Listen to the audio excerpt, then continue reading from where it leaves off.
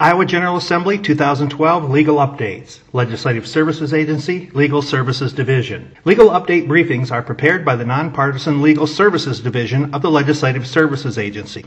A legal update briefing is intended to inform legislators, legislative staff, and other persons interested in legislative matters of recent court decisions, attorney general opinions, regulatory actions, federal actions, and other occurrences of a legal nature that may be pertinent to the General Assembly's consideration of a topic. Although a briefing may identify issues for consideration by the General Assembly, a briefing should not be interpreted as advocating any particular course of action. Legal update, local ordinance for abutting property owner liability, filed by the Iowa Supreme Court June 13, 2014.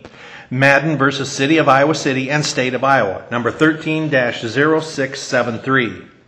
Background and procedure. A bicyclist was riding on the sidewalk abutting the grounds of the University of Iowa in Iowa City when she fell, sustaining an injury. The bicyclist filed a negligence action against the city for failure to maintain the sidewalk in a safe condition.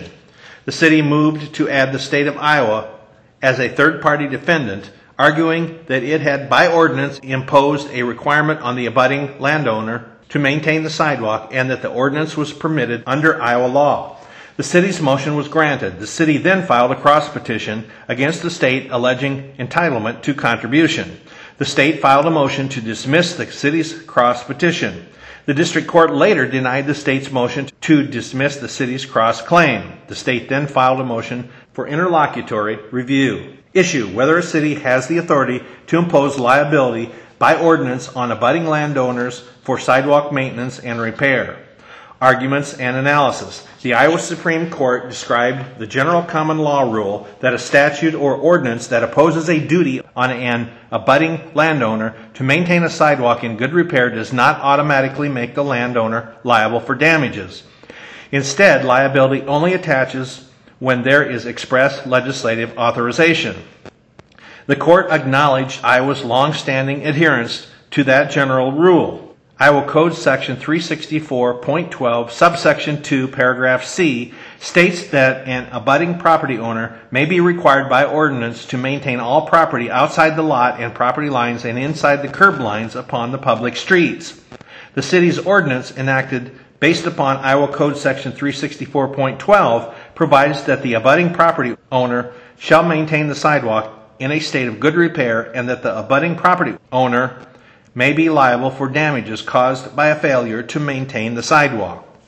In examining the language of Iowa Code Section 364.12, the court acknowledged the existence of a liability provision as it relates to an abutting property owner's failure to remove accumulations of snow and ice and the absence of such a provision for the general maintenance and repair of the property containing the sidewalk. The court stated that if this case was merely a question of whether the city has authority to impose liability under the statute, the answer would be that the city does not. The city has, however, asserted its authority to enact the ordinance under the Home Rule provisions of the Iowa Constitution, and the court then analyzed whether the legislature had preempted the city's power to enact such an ordinance through the provisions of Iowa Code Section 364.12. The court concluded that legislative silence on the issue of abutting property owner liability does not preempt a local ordinance. Therefore, even though there was not a specific statutory authority to impose liability, no conflict exists between the statutory provisions of Iowa Code Section 364.12 and the city's ordinance.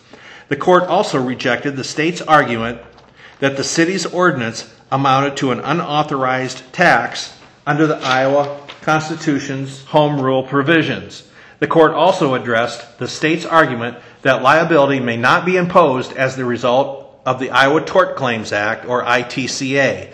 The court rejected the state's argument that the waiver of sovereign immunity is limited to claims that would have been recognized at the time of the passage of the ITCA, and instead determined that the state, subject to the statutory exceptions, stands in the same position as a private party for claims regardless of the claim's viability at the time the ITCA was enacted. Holding, the court held that the city ordinance is not preempted by Iowa law and the potential imposition of indemnity does not give rise to an unlawful tax, and that the claim brought is within the scope of the ITCA.